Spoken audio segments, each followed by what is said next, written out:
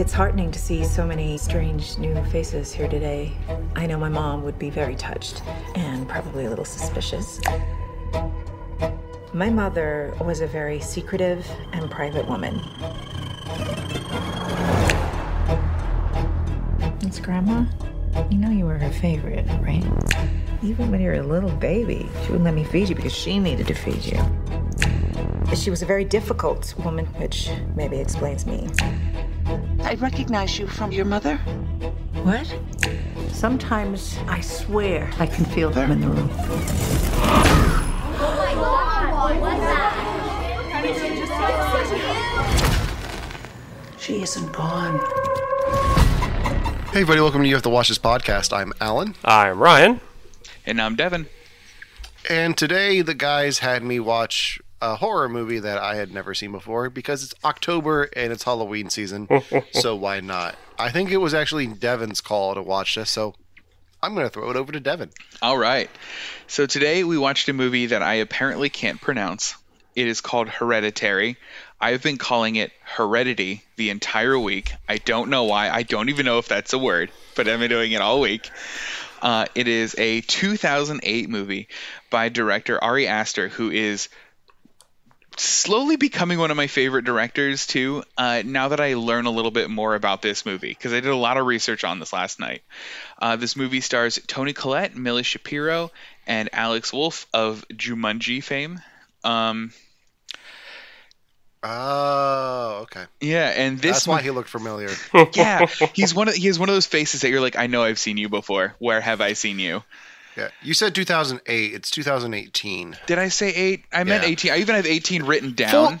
Just so everyone at home knows, we usually record this at like 9 o'clock at night. We're recording this at 8 o'clock on a Monday morning, so there's going to be little mistakes like that. It's a bit early. Because I even have 18 written down. Top of the morning to you. But yeah, so this movie is described by the cast and crew, first and foremost, as a family drama. And that's really what they were going for. The point of it was that they wanted it to be a family drama that slowly descended into nightmare.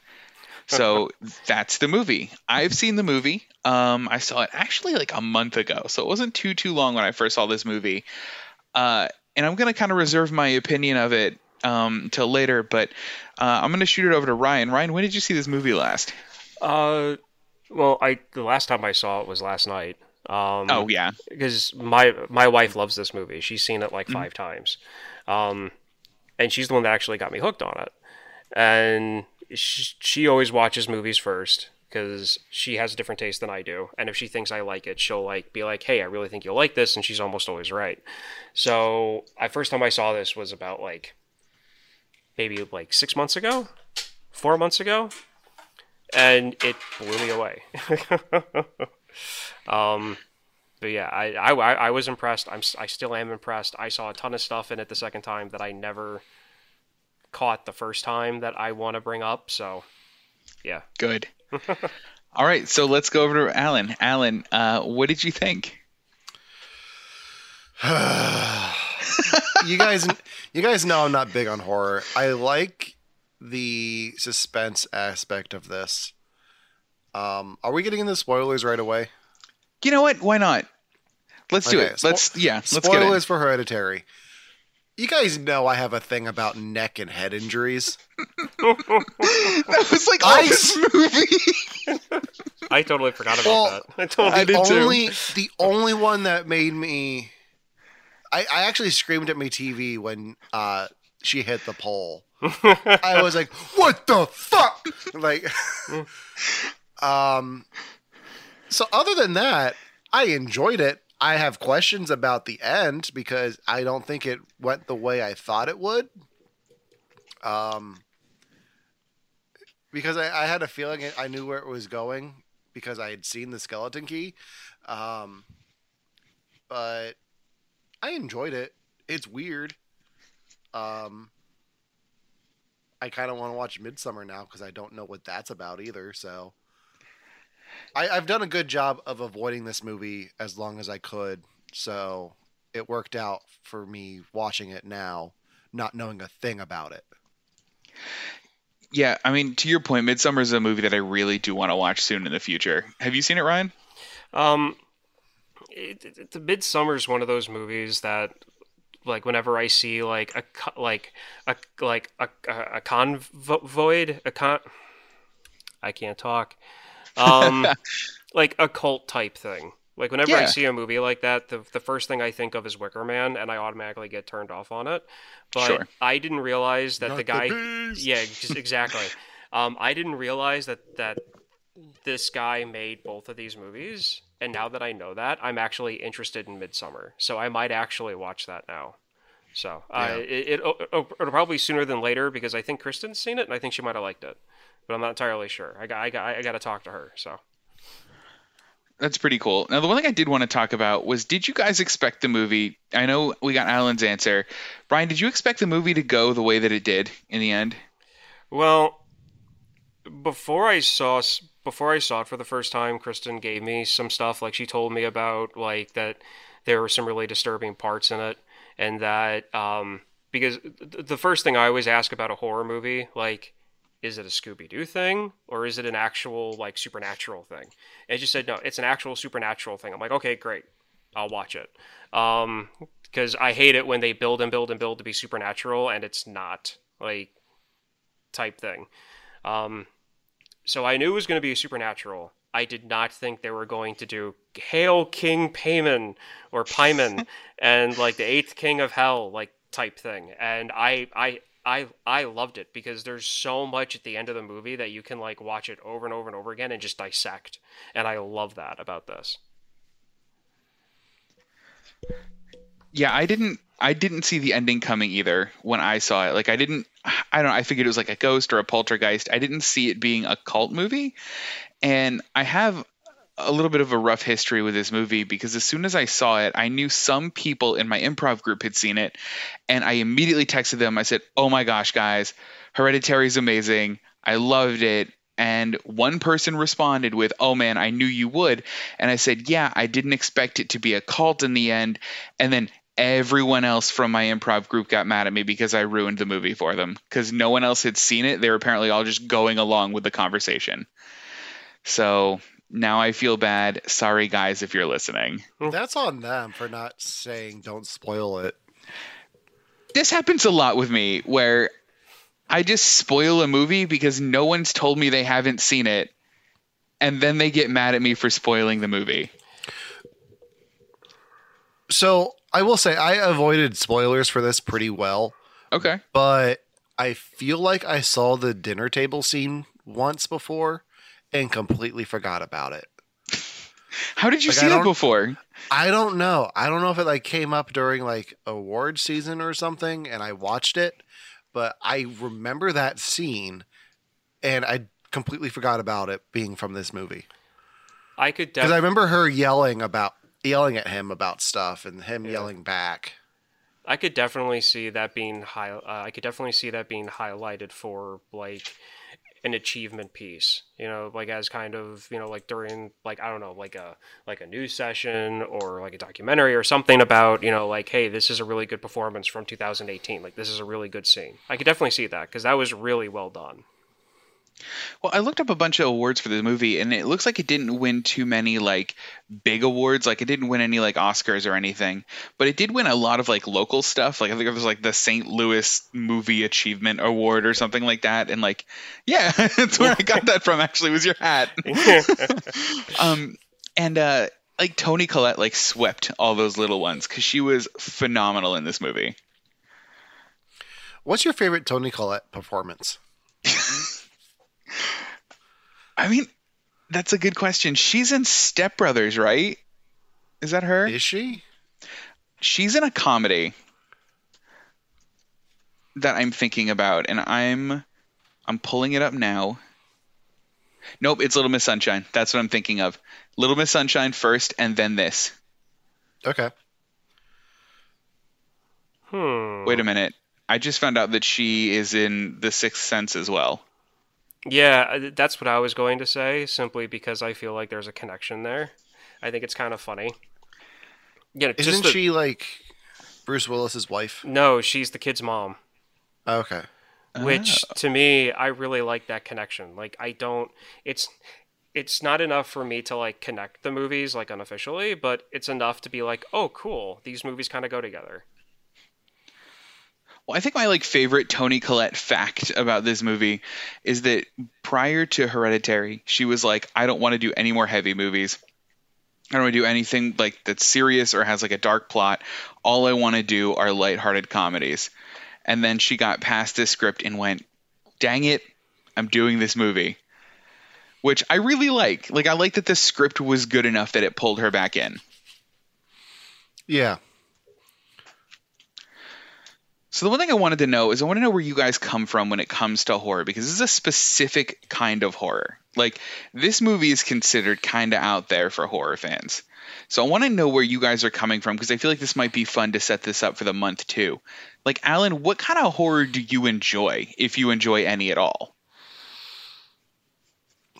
Okay, so I kind of enjoy horror like this, where Okay. it's something's going on, you don't quite know what, and you slowly learn more and more about what's happening, and at the end, everything is revealed. That's the kind of horror I like. Okay. I don't like the decapitation of 13-year-olds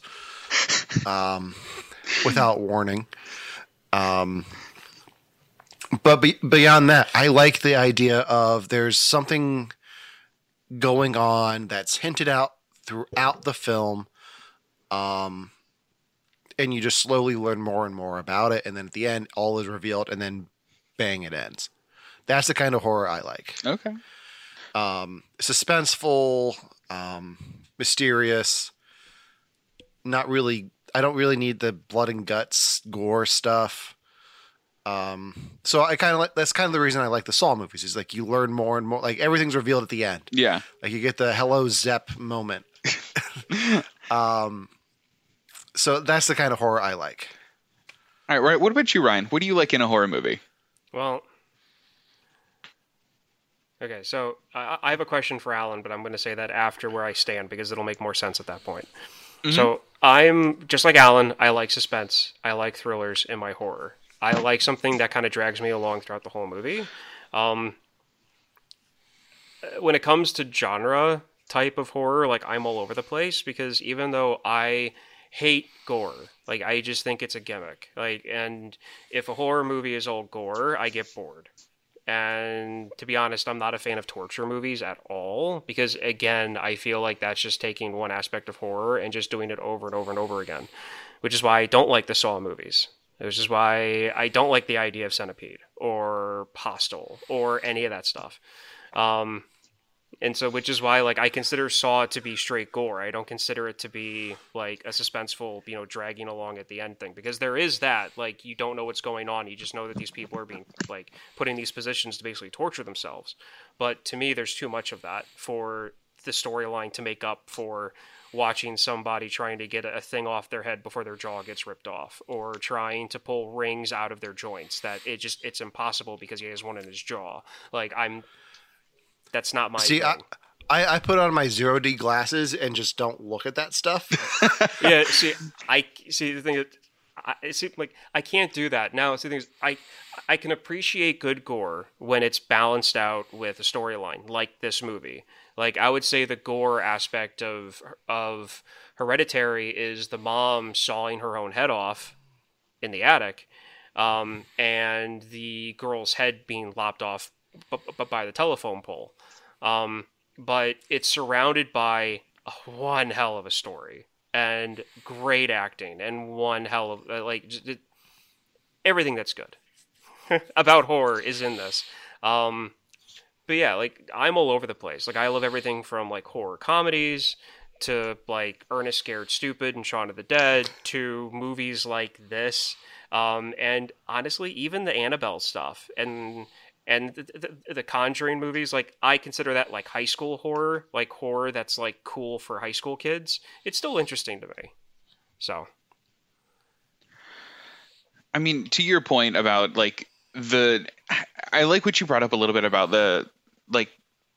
how there was still some gore in this movie, but it was earned, Yeah. versus what it feels like in Saw. Just because I caught a quote from the director about the movie where he said that he wants to make a movie about suffering that takes suffering seriously. And I think that's true. I mean, each character in this does suffer in some way, both physical and mentally, and it doesn't feel like a Saw movie where somebody's like pulling something out of their arm and it hurts and they're suffering, but you're supposed to just kind of take it that they're doing that and that's okay. Like, it's not, you don't like feel for the characters, and I think that's a pretty big distinction to make, and I think I can see where you're drawing that line. Yeah, and that's it. Just I don't know that, and I think it has to do with my personal experience with like being in the hospital as a kid, and like having experiences where like, like not during a major surgery, it's never happened to me, but I've had like smaller medical procedures where they tend to knock you out for it, where the knockout stuff didn't really work. So the last thing I want to do is watch somebody else go through something similar. You literally described a nightmare of mine. That sounds horrific. Now, again, this wasn't a full-blown surgery. Mm-hmm. I was a kid. I had a port in my side that needed to drain, and they had a little plastic sterilizing, like a little sterilized piece of like flat plastic tubing that would keep the wound open, so it would take care of itself. Yeah, they were replacing that drain. Oh man! And the knockout stuff didn't work. It was about 15 minutes of just me screaming. Like, so you for a minute there, you were like a living Capri Sun. Pretty much, yeah. I mean, yeah. No, I mean, ouch. Yeah. It was about a 4-inch piece of plastic that kept a wound open that was about 2 inches big. Wow. In my side, and they had to take out the sutures and put new sutures in while they were keeping the wound open and putting this thing in. And at that point, I had so much anesthesia type medicine that the dose they gave me didn't work, and they couldn't give me any more. Oof. Well, I feel faint. Oh boy. Well, getting away from that for a second. Oh jeez. So Ryan, when you were talking about the kind of movies you like and don't like, you said Centipede, but I think you meant Human Centipede. But in my mind, I just can't keep. I keep picturing like the video game Centipede adapted to a movie, and it's just a horror movie for some reason. It would work. It keeps growing. It keeps growing. Oh, I love that. Okay, we're writing it. That would be a good Netflix B horror movie that's a slash comedy. Like, I could definitely see a movie like that being done with the humor aspect of like Bruce Campbell versus the Shaun of the Dead, but it's like Bruce Campbell versus the growing centipede. All right, how do we feel about those kinds of horror movies though? Like the campy like B movie on purpose ones like Thanksgiving. See, those are ones I can't stand. Those are the horror movies that, because like Alan said this in a past podcast. Horror is easy to do. With a low budget, horror is easy to do, and it's easy to forgive mistakes in those movies. Those are the kind of horror movies I don't like. I want thought, I want passion, and I want creativity in my horror. Sometimes, depending on the monster or the villain, I can kind of let that go and be like, oh, okay, well, this is just going to be a basic ghost movie or a basic poltergeist movie, that's fine. But it's got to be done like... It's got to hit beats, and it's got to be done creatively, even if it's been done 1,000 times. But I can't stand that cheap B horror stuff. I mean, I get that. I mean, to the horror is easy point, I mean, this movie was done in 32 days, which, like, for all that it does, that's so impressive to me. Mm-hmm. All right, so I had a couple of scenes in particular that, like, are now... like from this movie that are now like top like 3 horror movie scenes I think that I've ever seen. And I won't give mine away, but I want to know, like, was there any scene in particular that either of you liked a lot or like is now your like new standard for a horror movie scene? And I'll tell you mine afterwards and why. But let's start with Alan. Okay. So like a scene that set the new standard. I mean, if it's not like if something didn't set a new standard, just a scene you liked. I mean, I hype that up a lot. I really enjoyed the scene where after the dad catches on fire, the son comes down stairs, and then like the focus changes and you see the mom just hanging out like Spider-Man in the corner. I I like the tone of that scene because it's like very tense and like he's not sure what's going on. You don't really see much because it's so dark, but then you see like the old man in the doorway, and like I really like that scene. Yeah. And also the seance around the table with the family, I liked. Yeah, those were really cool. Ryan, what about you? Is there anything in this that like stuck out to you? There's a lot of stuff that I like in this, but I'm gonna boil this down to like my two most disturbing scenes in this. One is the mom upside down slamming her head against the attic door repeatedly. That was really cool because sometimes when you try to do stuff of like somebody on the ceiling, like sometimes it doesn't really play well, but they did that right. That was really good. And then I would have to the son's reaction when he's in shock after the accident. And just the realization of like him getting the quick glance in the review mirror and just his reaction to it, because the disturbing part of that is how many people would have reacted the same way in complete shock of something like that happening. Well, and that's what struck me about that scene is I would probably react that way. Like, I don't know that I would pull over and get out and start screaming. I think I would just be like, I just got to make it home. I just got to make it home. Especially being a teenager. Right.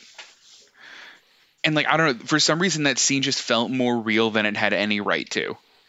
Because of that. Because it was like this weird, almost offbeat reaction that just felt true. Yeah.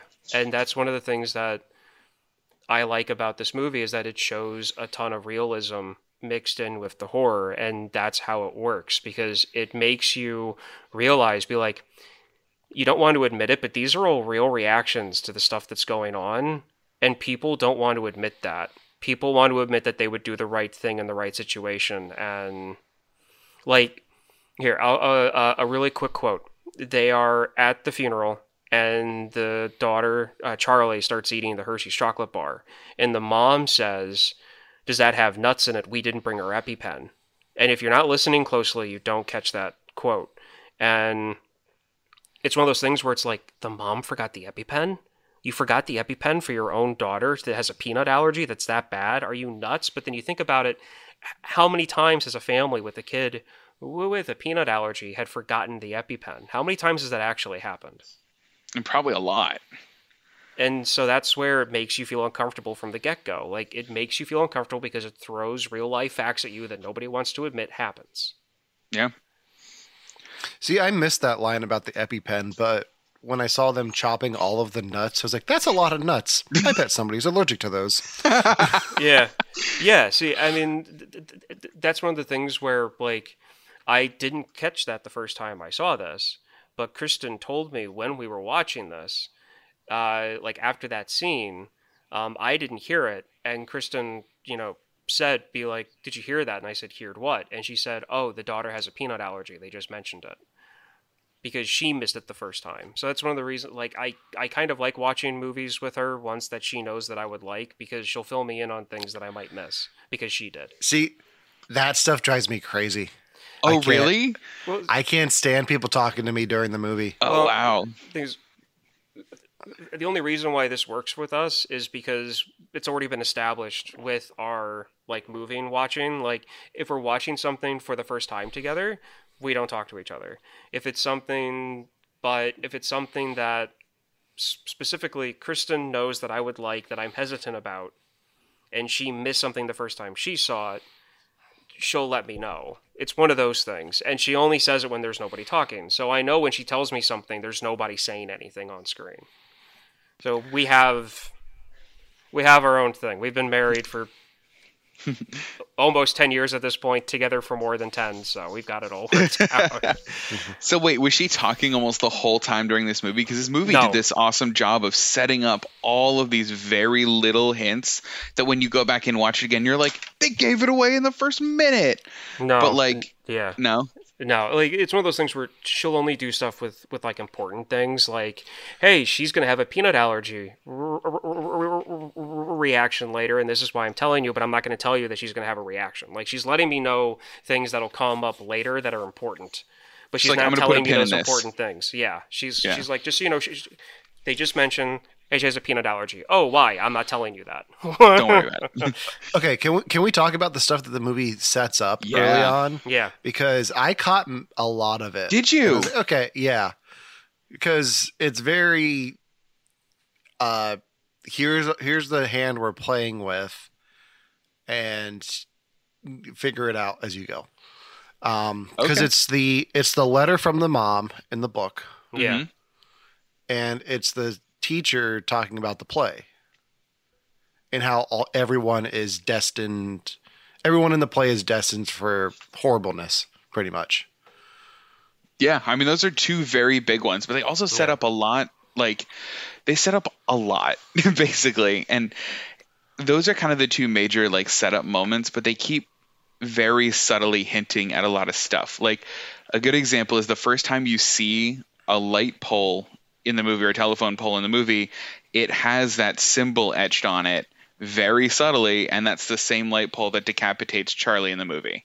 Oh yeah, I picked up on that too. Did you? It took me second. Yeah. It took me second watch to see that because I was like, "Why are they showing me that light pole? I don't care." And then later I was like, "Oh, it's a different light pole she hit, not the same one." Because that's how I watch movies. I'm like, "Oh, I don't know why they're showing me this thing." It's the Chekhov's gun thing. You don't you show it. You don't show a gun without it being used later. See, I think with something like a light pole though, it's not like a gun for me. It's just like it's an artsy shot. Got it. Next. If the camera's going along and stops on a pole, Uh-huh. like that pole's going to be important. Yeah. It means something. It's just You're like probably three right. billboards. And you just get that joke now. I do. I love it. It's just like three billboards. You don't focus on three billboards unless you're going to make a movie about it.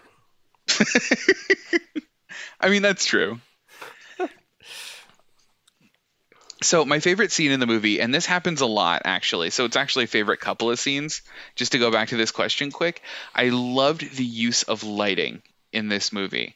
And the way that he would almost, the director, would almost make your eyes adjust to see what's in the shot. And they did this a couple times. They did it once with the grandma. I think she's in the attic. I forget where she pops up, but she's like very subtly in the background and your eyes kind of adjust to her.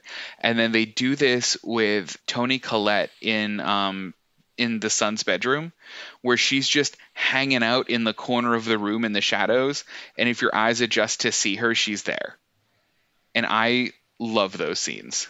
Like, I just like that, like, non-jump scare kind of thing. Which time is she in the son's bedroom?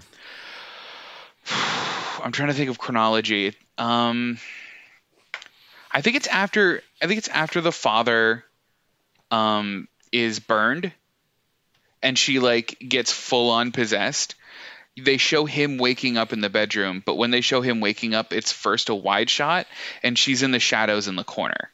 Okay. And it's one of those that apparently people miss, but like, so we're watching this series on Netflix called, right now it was The Haunting of Hill House and now it's like The Haunting of Bly Manor, whatever. But the point of those, or one of the cool things about it, is they hide ghosts in the background of each shot. And because of that series, I'm now trained to look at the background of each shot. So like, Romana caught her in the corner like the second she was there. She's like, "Oh, look!" And it's just like one of those creepy moments that they don't draw attention to, but it's still there. And I like that more than I like jump scares. I think It's almost Sorry. It's almost subconscious that you look at that shot and you can tell something's wrong, but you can't really tell what. Yes, exactly. Yeah. She's on the wall. She's doing the Spider-Man thing, and then as he's waking up, she crawls across the wall out the door. Like. To me, it's almost like blatant. I guess I've seen so much of this stuff. Like, to me, she sticks out like a sore thumb. But, I mean, there's that. And then, she comes out of the shadow at him at one point. Yeah. To chase him. But I have to say, one of my favorite things about this is transitions. And some of the transitions they do. So glad you brought this up. There's two of them that I want to... There's two of them at the beginning when they focus in on, like, the model home and they focus into the kid's bedroom. and they don't even like do a blank on the screen. Like it goes focusing in on the model home to showing the kid in bed and the dad walks in. To the kid's casket, Charlie's casket going into the ground, and the camera goes into the dirt. I like those transitions. I feel like, though, I don't know. I feel like for how cool those transitions are, I feel like there should have been like maybe one or two more, but I like what they did with it. But the one that made me stop and go, wow, was after the son gets thrown out the window. There's a quick day-night jump cut. Yeah. It's like same shot, day-night. And if you look quick, you can see naked cultists at night in the woods. And it's such a well-done shot because There's it's the tons same. of them. Yeah. I like, oh my gosh. Like literally when that scene happened, I went, wow. Speaking of the naked cultists, the first one you see in the house, the blonde guy with the really white teeth, he was the same guy who was staring at Charlie when she was staring at her dead grandmother in the casket. She looks up because like throughout this whole movie, you have the cultists are just on the outside of the family, like watching over them, like making sure they're doing what they want them to do. Ew. Because I think Charlie, when she's cutting the head off the pigeon, which I have a lot to talk about with Charlie, when she's cutting the head off the pigeon, she turns around and there's that woman staring at her from across the street. She's one of the cultists. Like, there's a ton of people in this. Some of the people are at that like meeting that she goes to talk about her like grief. Half of them are naked in the house. Like almost half the extras they show in this end up at the house at the end of the movie. That's crazy. I like that. I like that attention to detail a lot. All right, so Alan, so I talked about like the cuts, and so did Ryan. Is there anything filmmaking wise that kind of stood out to you about the movie? No.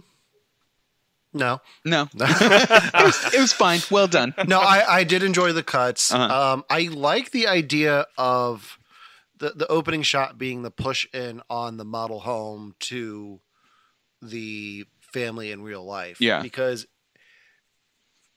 having watched the movie, pretty much they're being played with like their dolls with the cult. Like the cult's controlling everything that happens to them. Mm-hmm. So they're like their own toys, pretty much.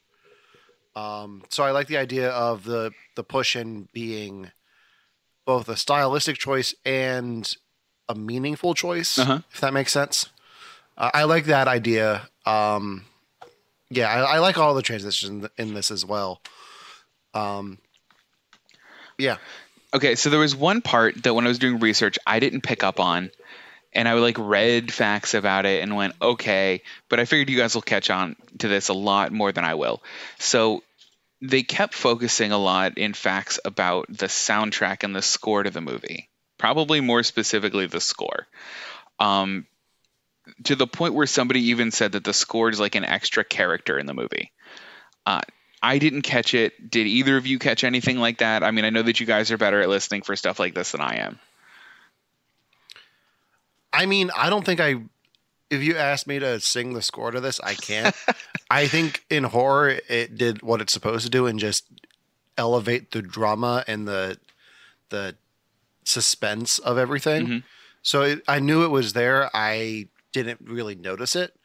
And I think in horror, it really needs to do that. You don't want like a John Williams fanfare in something like this.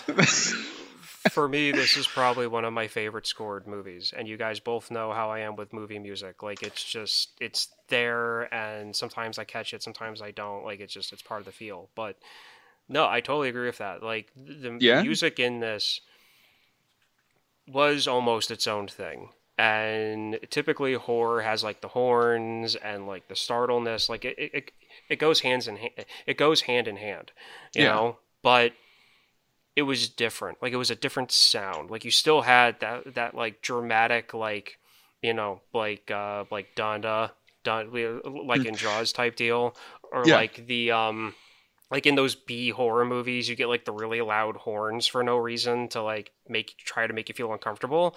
Like these were a different tone. Like I don't know if they went for like you know, a certain type of brass that's not really that common for the horn parts in this. But it was different and it was its own thing. Like that's why I would probably say this is probably my favorite like scored horror movie.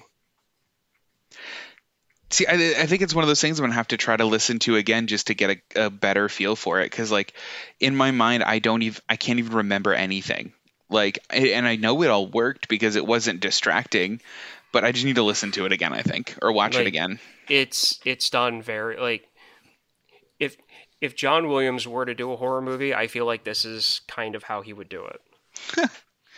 I'm serious. Cool. I mean, I think the scariest movie he did was Indiana Jones and the Kingdom of the Crystal Skull because it's so bad. Was his score for that at least good?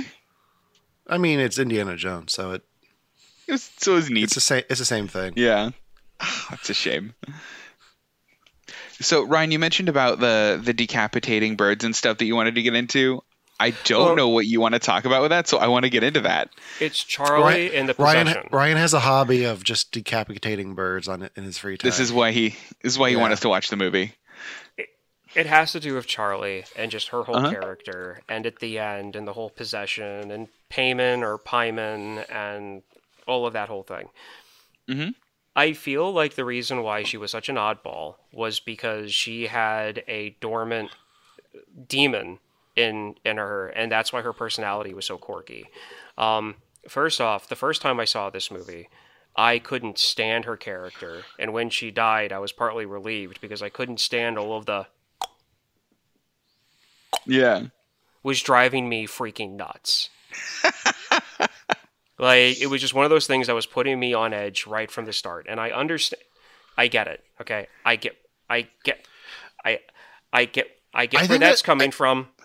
I get her character. I understand what they were probably trying to do to set her up, but I feel like her personality was derivative from the fact that she had two souls in her. And I think that's why she was odd. And I feel like that's why she was doing the weird things that she was doing with her drawing and the making of the models. But so I feel like that's why her character was so there, you know, like such an oddball, but it worked, and that clicking worked throughout the film to kind of show where the spirit was and to kind of put you on edge. Which at the end, the son makes that click when he gets up after he's been possessed. So, I mean, what do you guys think of that whole thing? So at first, I thought the clicking was just the Charlie coming back as her brother. But the more I thought about it, I was like, okay, so maybe she was possessed because that clicking was, maybe that was the eighth king of hell or whatever, the Pie Man. I kind of want to like go through and figure out who's possessing who and what, where, and when, and because who's possessing the mom? Okay, so the mom sleepwalks, and she mentions in the group that her mom had a dissociated personality disorder. Mm-hmm. So pretty much on the spectrum of having a personality disorder, like multiple personality syndrome. The idea I took was that the mom suffers from that too, and that's where the sleepwalking came from. In fact, I feel that other part of her personality knew what was going on, knew what her mother was trying to do, and that's why she tried to kill her kids with paint thinner when she was sleepwalking, because she talks about how she came to in the bedroom with the kids screaming, all covered in paint thinner, and so was her. I think she was trying to kill her kids so that they wouldn't be used by her mom in this whole ceremony. One of my thing for this is that she also mentions that her brother at 14 committed suicide by hanging himself in his mother's room, which because he said in his suicide note that she was trying to put other people in him. the whole idea of this payment thing is that you put the spirit of Paimon or Paimon as a dormant soul into the host. And originally, it needs to be a male host. It said that in the book that they were reading, that if it's a female host, he becomes vengeful and irritable and just a mean, nasty person.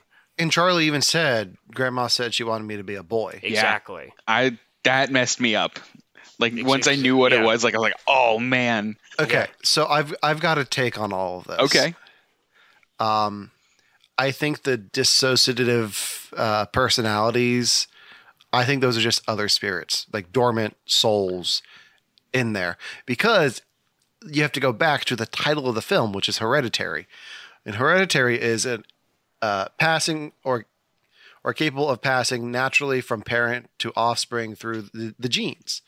So, like, I think the family, like, from the grandma down, has always has something else living in them.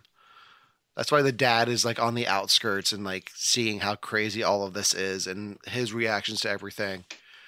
That's my take on it. Like, there's something living in all of them, and it just becomes more active. Which, I mean, it's definitely possible, because the whole thing about this possession is that he takes control of the most vulnerable at any moment.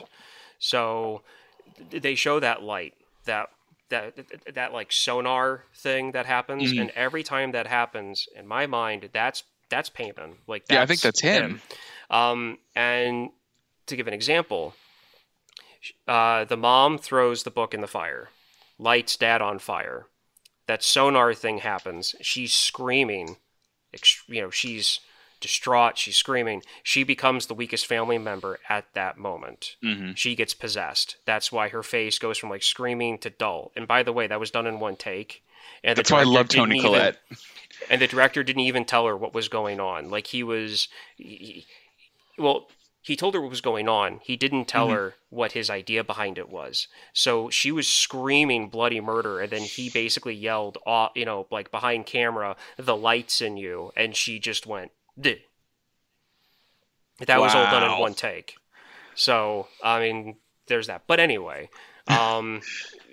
she gets possessed, and then he does to her what he does, and then he eventually goes into the sun. But, I mean, that's definitely possible, and the director even said that he kind of made this to be, like, he put certain things into it that are concrete to the storyline, but then there were other things that he's like, this is up to you.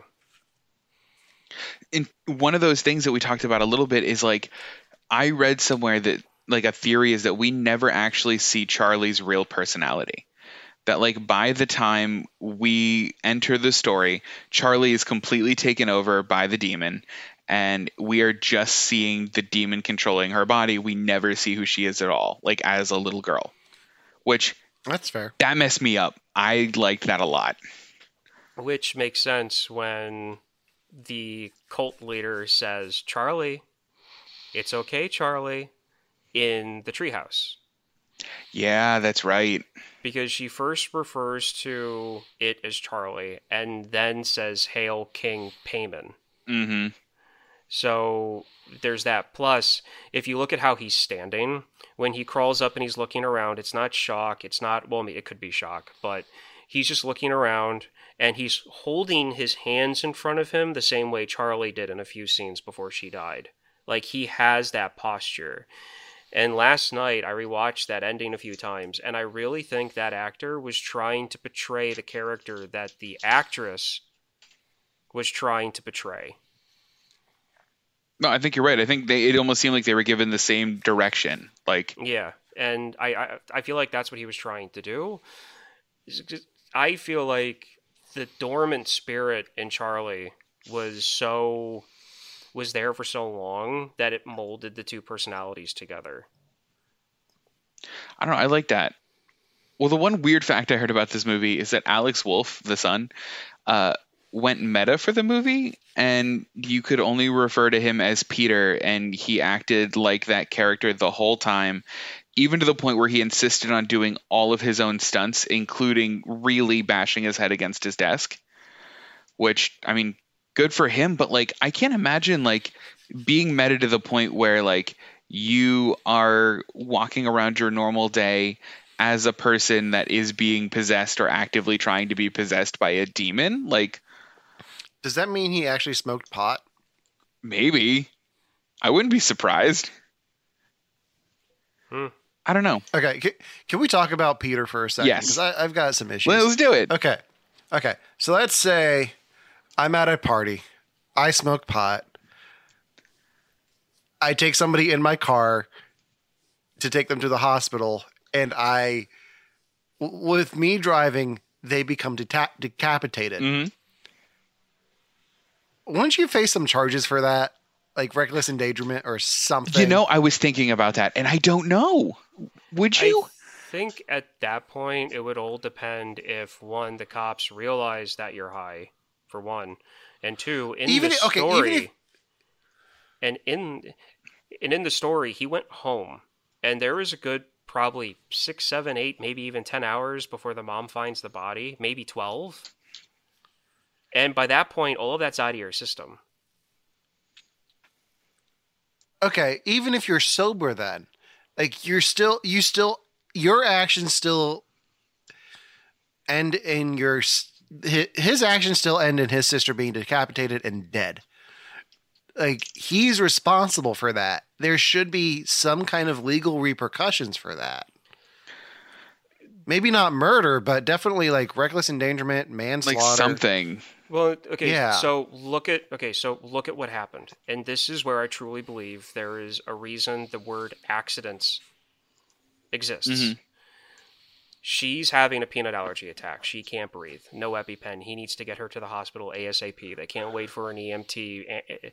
They can't wait for an ambulance to show up because they show they're in the freaking middle of nowhere. Mm-hmm.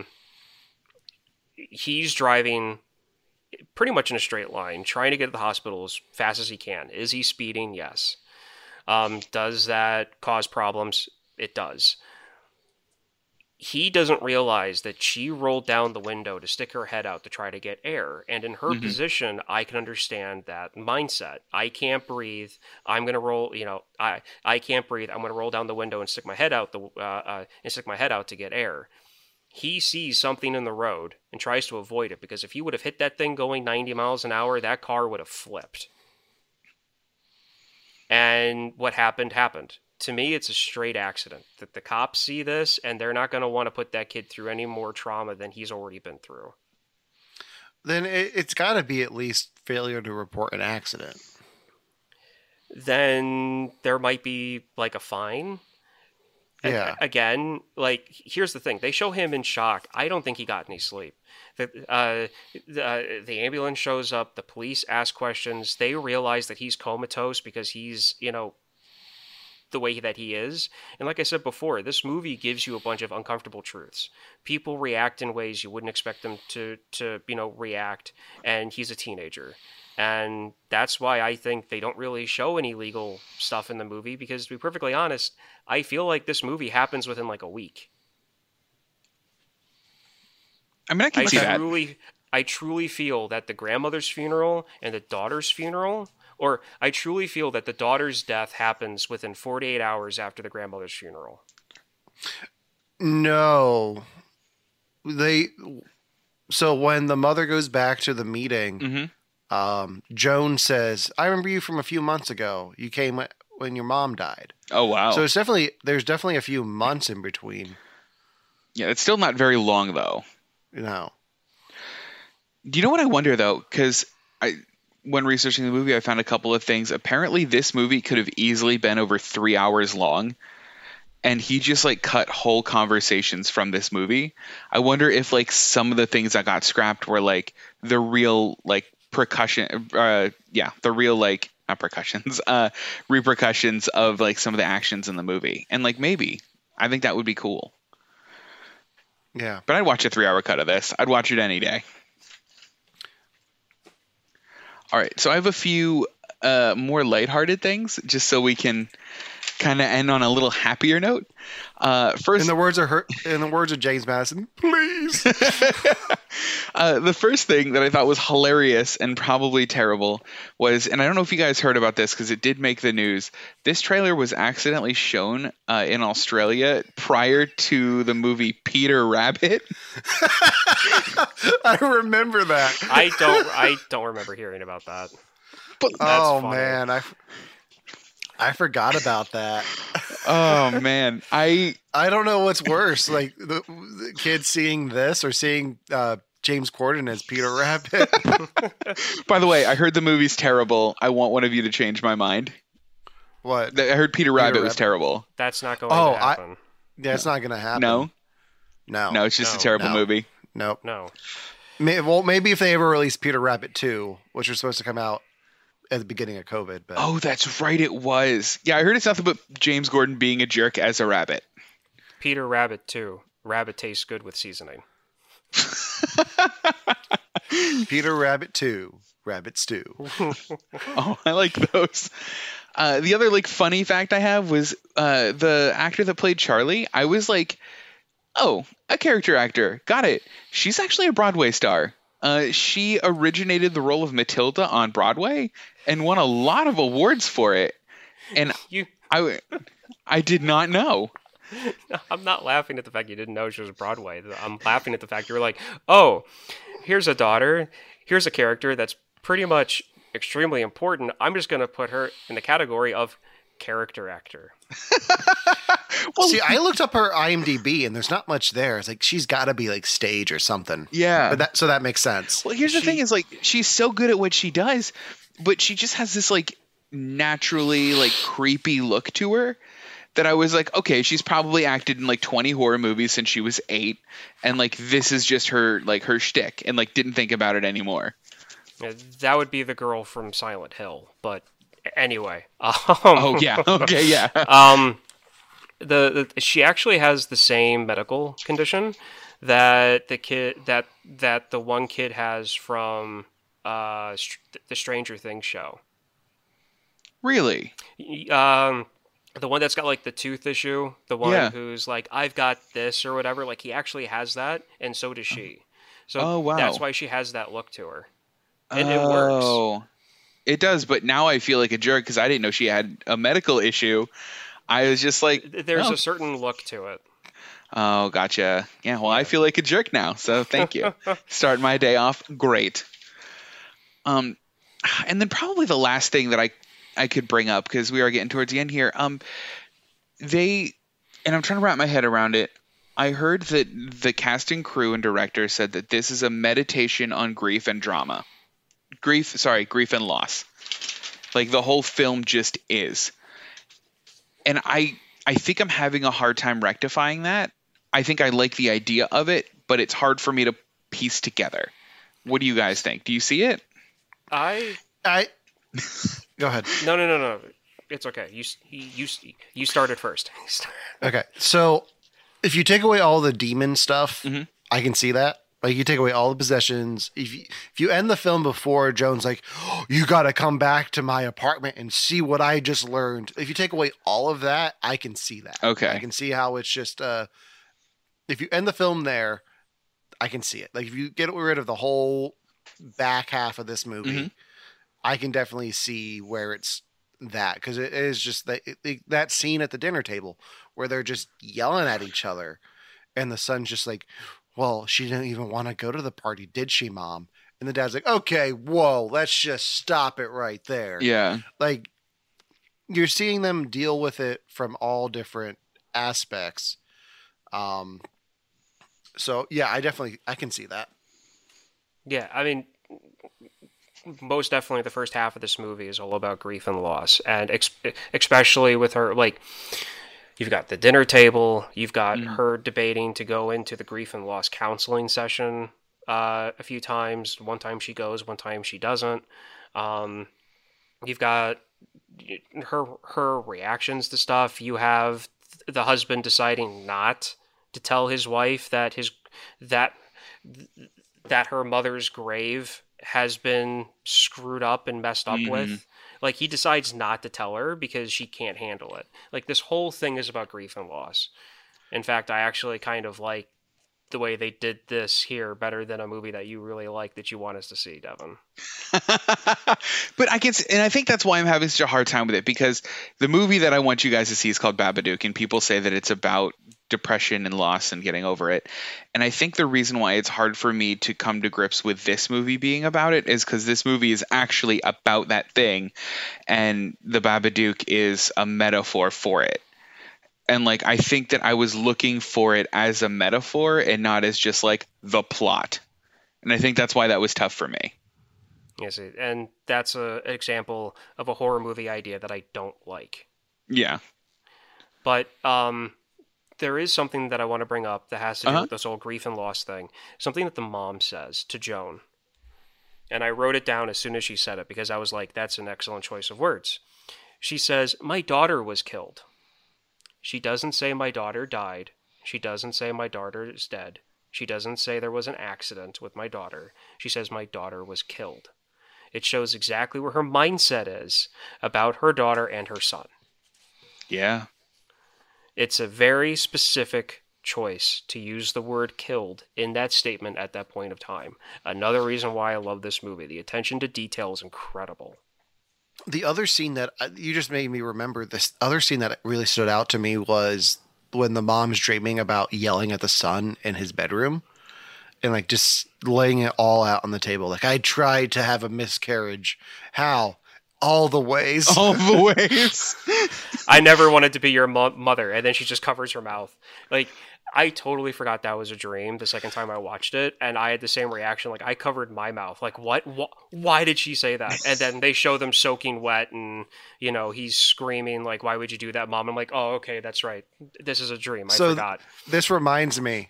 I have I now have 2 Alan's mashups for this movie. Yes. What are they? One is that scene, and it's just Jim Carrey from Liar Liar, like, I can't lie. Good. And the other is when the mom's in the attic sawing off her head, just putting in Jump in the Line from Beetlejuice. All right, that needs to happen now. Or I'm going to do it. I'm going to do it. I love that. I love everything about it. I'm going to start a list, and by the end of the year, I'm going to put all these together. That'll be part of our Christmas episode. There's one thing about this movie, beginning and end. Last thing I'll bring up. Oh, yeah. I love how this movie opens and ends visually on the treehouse. After the obituary for the mom, the first thing you see as a picture is the treehouse through the window of a workshop that the mom uses.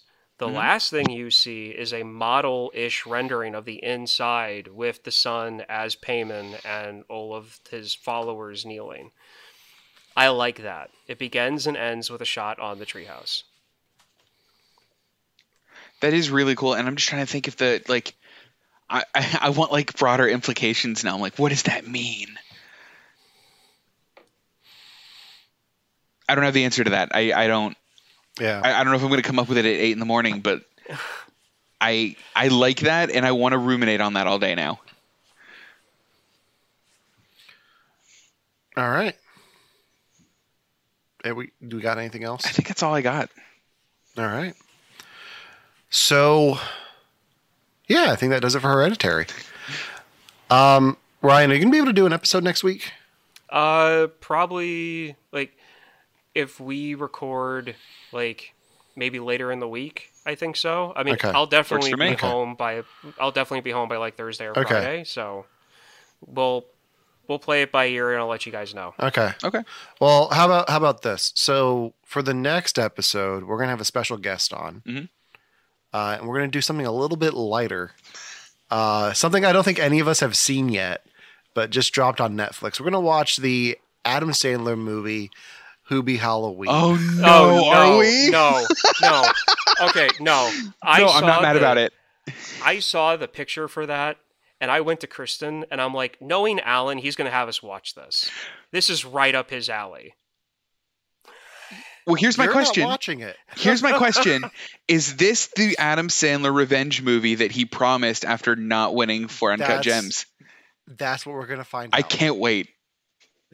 So Ryan, if you're not available to do this, I've got somebody on deck ready to jump in. So. I already have my next movie that I want you guys to watch for this. Okay. So I can tell you now. Well, go ahead and tell us, because you are next in the rotation. But just in case, The Possession. The Possession. Okay. Good choice. That is the only tidbit I'm going to give you on this is a Jewish exorcism movie. Oy vey. I don't think You're going to. I wonder if I've seen this movie. Remember, Ryan, if you have to translate Yiddish to your phone again, you have to record it for us. There's no need for that because, well, we'll talk about it during the. So I think that does it for this week's episode. Make sure to subscribe wherever you're listening to us and leave a review if you can. You can listen to us on all your favorite podcasting apps, including Apple Podcasts, Spotify, other ones that are escaping me because it's only 9 o'clock in the morning. Tune in Alexa, Amazon Music, Google Music, Google Podcasts, whatever it is for Google. I have an iPhone, so I don't know. Stitcher Radio. You feel free to email us at youhavetowatchthispodcast@gmail.com. And until next time, for You Have to Watch This Podcast, I'm Alan. I'm Ryan. And I'm Devin. And It's not even the right sound. It's close. What's the sound? It's tongue clicking, not popping. Okay. Bye. Shake, shake, shake, Sinora. Shake your body line. Work, work, work, Sinora. Work it all the time.